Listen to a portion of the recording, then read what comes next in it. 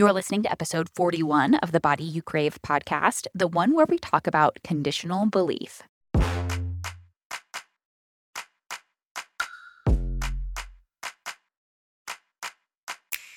I'm Master Life and Weight Loss Coach Jillian Lama, and you're listening to the Body You Crave podcast, where you'll learn how to end emotional eating, lose excess weight, and feel amazing in your body.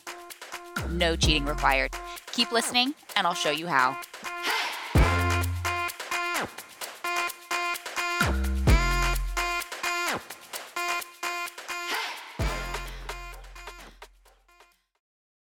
Hello, welcome back. So today we are talking again about weight loss, but more from the mindset aspect. And I've been thinking about this concept of conditional belief. When we make our thoughts and our belief in ourselves and our ability to achieve results, to lose the weight and to keep it off, and we make it conditional on something else. Not only do we have conditional belief, but then we also make our commitment and our action conditional on creating certain results. And when we don't have the belief, we're not going to take the action. So how do we get the belief even when we don't see the results that we want, or even when we're taking the action and we haven't yet seen everything compound and come to fruition? Your brain is wired to keep you safe. I've talked a lot about our thinking brain versus our habit brain. Your habit brain is what runs 95% of the show. 95% of what you do, your thoughts, is stored in your habit brain. And it's designed to seek pleasure and avoid pain via the path of least resistance. And that pain can be real or perceived. It can be the threat of pain, and it can be mental, emotional, or physical. So pain could be anger, frustration, fear of what other people are thinking. It could be embarrassment. That's what pain looks like today. It's not just physical pain. It's the pain of being embarrassed in front of your colleagues. It's the pain of what other people are thinking about you. So your brain is wired to keep you safe. And in an effort to do so, it looks for past evidence or proof, not just to start something new or to pursue something you've never done before, but to keep taking action as you're on the journey. It wants that proof. It wants that evidence. Show me, prove to me that I can keep believing. So you've probably heard of SMART goals before, right? I see this a lot around New Year's specifically is, your goal needs to be SMART. It needs to be specific, measurable, attainable, relevant, and time-based. And while having a, quote, SMART goal can create more clarity, which is beneficial, like I mentioned in episode 23, the surprising power of tiny habits is that just setting a, quote, better goal or SMART goal doesn't mean you're actually going to achieve it. We put so much emphasis on the goal without looking at the process to achieve the goal, without looking at how are we thinking and feeling about that goal. We think that there's some magic in creating the perfect goal, and then that's how we're going to create the results that we want, without realizing that we have to believe in it first. And so the way that this is set up is I think it's trying to cultivate and create belief in you, but it's not quite saying that. One of the issues that I see with SMART goals in particular is the timeline that you set for it. Because it's supposed to be time-based, we can get really hung up in things not happening fast enough. And so when we look at other people's success stories to create our own goals, we might say, I want to lose 22 pounds in 3 weeks. Or I saw on the cover of a magazine, somebody lost 22 pounds in 3 weeks. So now that's going to be my goal. Or maybe it's, well, in the past, I lost 30 pounds in 3 months, so I should be able to do that again. And actually keep it off this time. We think we just need to try harder. We just need more willpower. And then when you don't hit your goal in that timeline, or when you gain the weight back, or you feel like it's taking too long, things aren't moving fast enough, your belief starts to waver. Not just in your initial goal, but in your entire ability to lose weight and keep it off. So beliefs are just thoughts that you've thought over and over again. And if our thoughts are optional, so are our beliefs. So your belief wavering doesn't come from the number on the scale. Your belief wavering comes from your thoughts about the scale. And often it has more to do with your timeline than anything. A lot of women I talk to use regaining their weight as proof or evidence as to why they can't do it. Maybe it works for other people. It might work for them, but it won't work for me. Something must be wrong with me. Instead of realizing that a regain is simply showing us two things, either one, where you're emotionally eating, or two, where your process for weight loss to begin with was not sustainable. This is really interesting to think about this from a God perspective as well. Imagine if you use the same approach with God. I'll keep believing in you, God, but you better prove it to me. You better prove yourself by doing something for me. If you don't bring me that new job, spouse, baby, house, whatever it is, then I'm not going to believe in you. I'm going to start to doubt you. I'll question whether you're real or how powerful you are, or whether you really are in control of it all, because you are not happening in my timeline. You are not proving yourself to me. And that's not how belief works. So if we go back to this example with the scale and weight loss realm, the number on the scale is just data. It's just information. It doesn't mean anything until you give it meaning. So a few weeks ago, I noticed that the scale went up 5 pounds and then back down within a matter of a week. Monday, it was down. Wednesday, it was up. Friday, it was back down. And in the past, that would have sent me into full-on freak-out mode. When the scale was up 5 pounds, I'd be thinking, oh my gosh, it'd be hardcore restriction time. No carbs, no sugar, extra running, extra punishment. I can't believe this has happened. My belief, confidence, self-trust, and self-love was always at the mercy of the scale.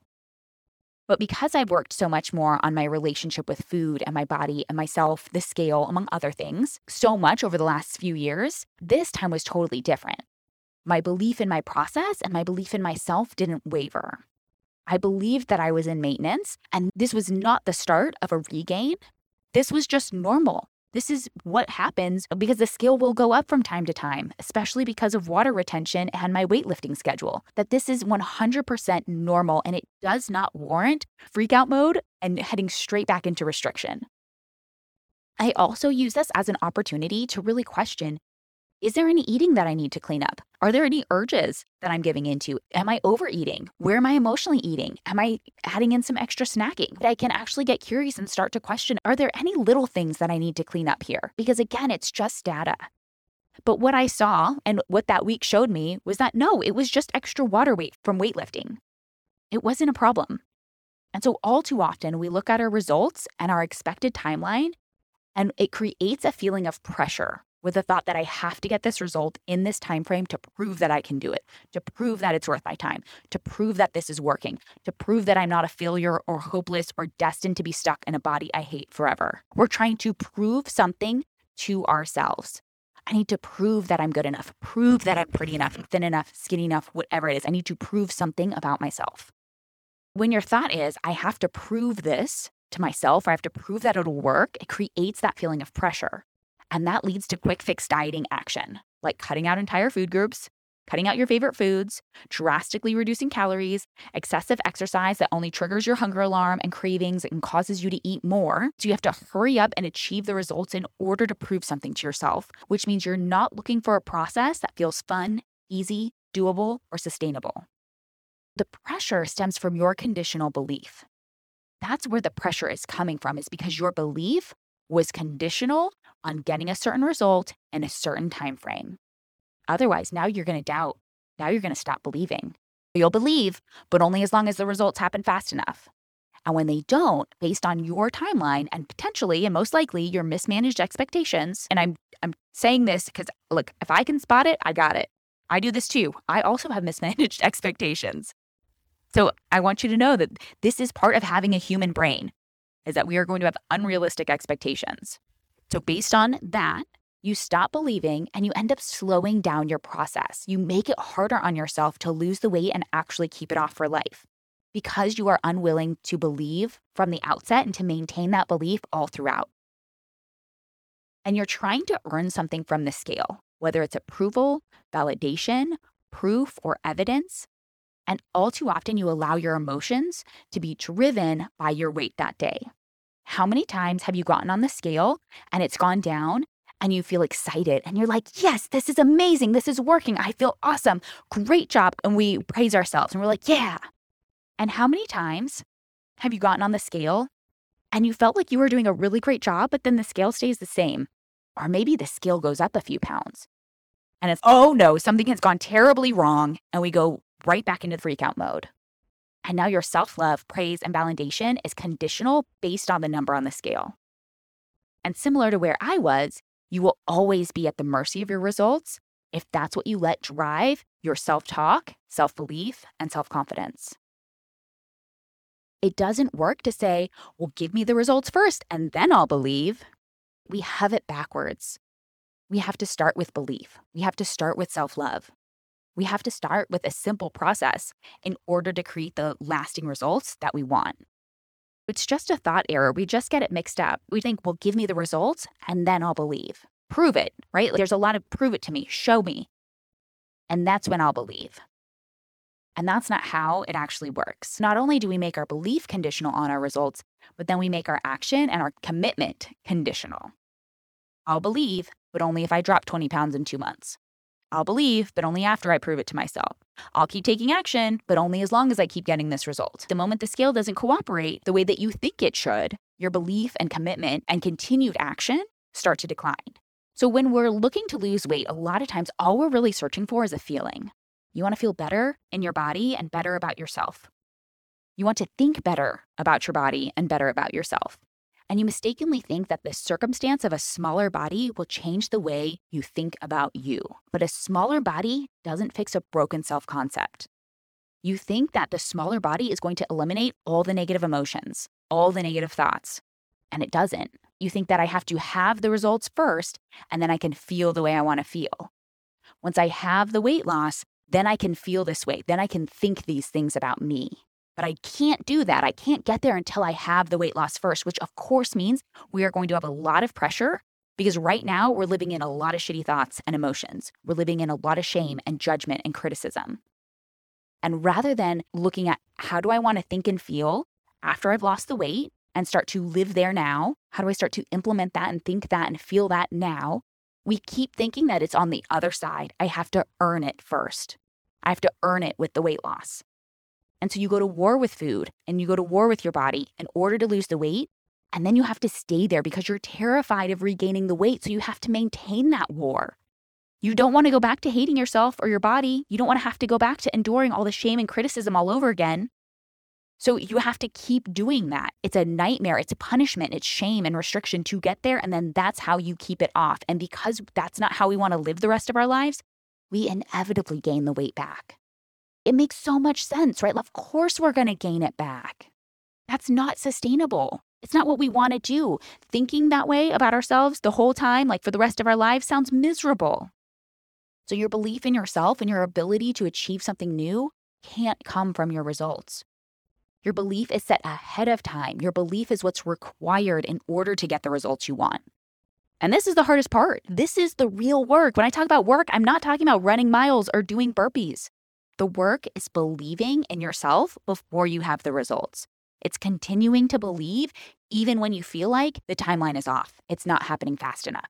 I should be further along by now. And it's hard because, again, when we think back to our habit brain, your habit brain is just trying to keep you safe. It's very unsafe to believe in something when you don't yet have the proof or evidence for it yet. That feels really unsafe. And so your brain's not going to like it. It's not going to want to keep believing when you don't have evidence. It's not going to want to keep believing when you now have counter evidence. When all your evidence shows that you can lose the weight, but you can't keep it off, your brain is going to want to keep reminding you about that because it's trying to protect you. It's very unsafe to do anything that you've never done before. And there are going to be some areas of life that we have a harder time with than others. So believing before you have evidence to prove it is some of the hardest work that you will ever do. This is the challenge, is to keep believing, to keep going. And that's why it is so helpful to have a coach. This is why I believe so much in coaching. And this is where I come in. Because it's not just about creating a plan. You can get all kinds of free plans online, right? There's an unlimited amount of plans out there. But the value of a coach and what I can do for you is, number one, to create a plan that works for your body and your lifestyle, to where you can lose the weight and keep it off for life. Number two is to have someone who can help you troubleshoot the plan and navigate when you're not taking action or following through on your commitments without shame or judgment, and helping you get to the root of the issue. Because making the plan is different than following through on your plan. A lot of times we mistakenly think that, oh, if I set my alarm in the morning, it's the same thing as actually getting up and doing the workout. Or that making my food plan is actually the same thing as eating the food that I plan to eat. They're two separate things. We can make the plan, but then there's following the plan. A lot of times we know what to do. I was actually just doing a workshop a couple weeks ago where I asked everyone in the room, look, we don't need more information. I'm going to prove that to you right here. What does it look like to be healthy? And then we looked at, okay, now what are you actually doing? So the issue is not that they didn't know what to do. They knew exactly what healthy looked like. The problem was they didn't want to do it. The problem was how they were thinking about it. It was the obstacles and the challenges that they saw around time, money, energy, what was required, what was at stake. There were all these other things that were holding them back from actually following through on what they knew to be helpful.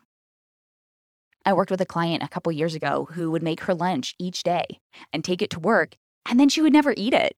She would always go to the food truck down the street, or she would get fast food with a colleague in the office. She had the best of plans, she had the best of intentions every morning, but when it came time to lunch, because she was not managing her thoughts and managing her mind, her healthy salad with grilled chicken sounded terrible. She didn't want that. No.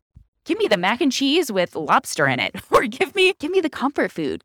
Give me the quick food, the fast food. Give me something that's going to make me feel better. Just having the healthy food there doesn't mean you're actually going to eat it. And this is where I come in to help you troubleshoot why you're not taking action. Why are you not following through on your commitments and doing it from a place of compassion and curiosity and self-love? And then number 3, having someone to hold space and believe in you when your belief wavers, because it's going to happen with all of us. This is 100% normal, is that your belief will be shaky at some point.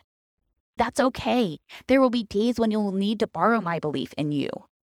This is your habit brain protecting you. It's keeping you safe from the threat of negative emotions.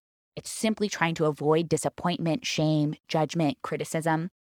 And so I'll help you step back into belief to detox your brain of all your negative thoughts and to feel certain and committed moving forward.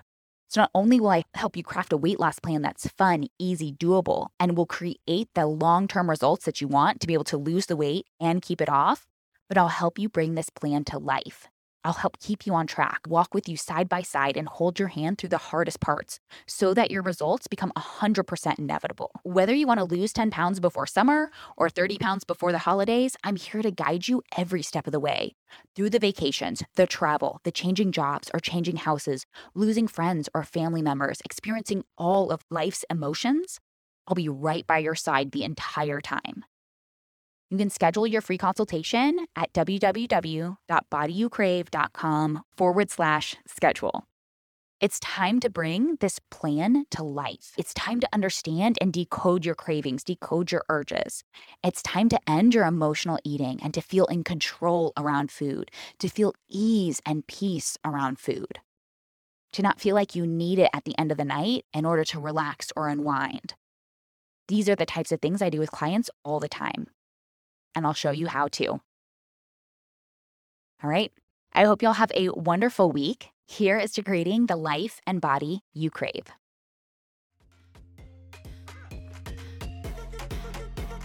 If you like this episode, then you'll love my free virtual workshop, 5 Keys to End Emotional Eating and Lose Excess Weight for Life.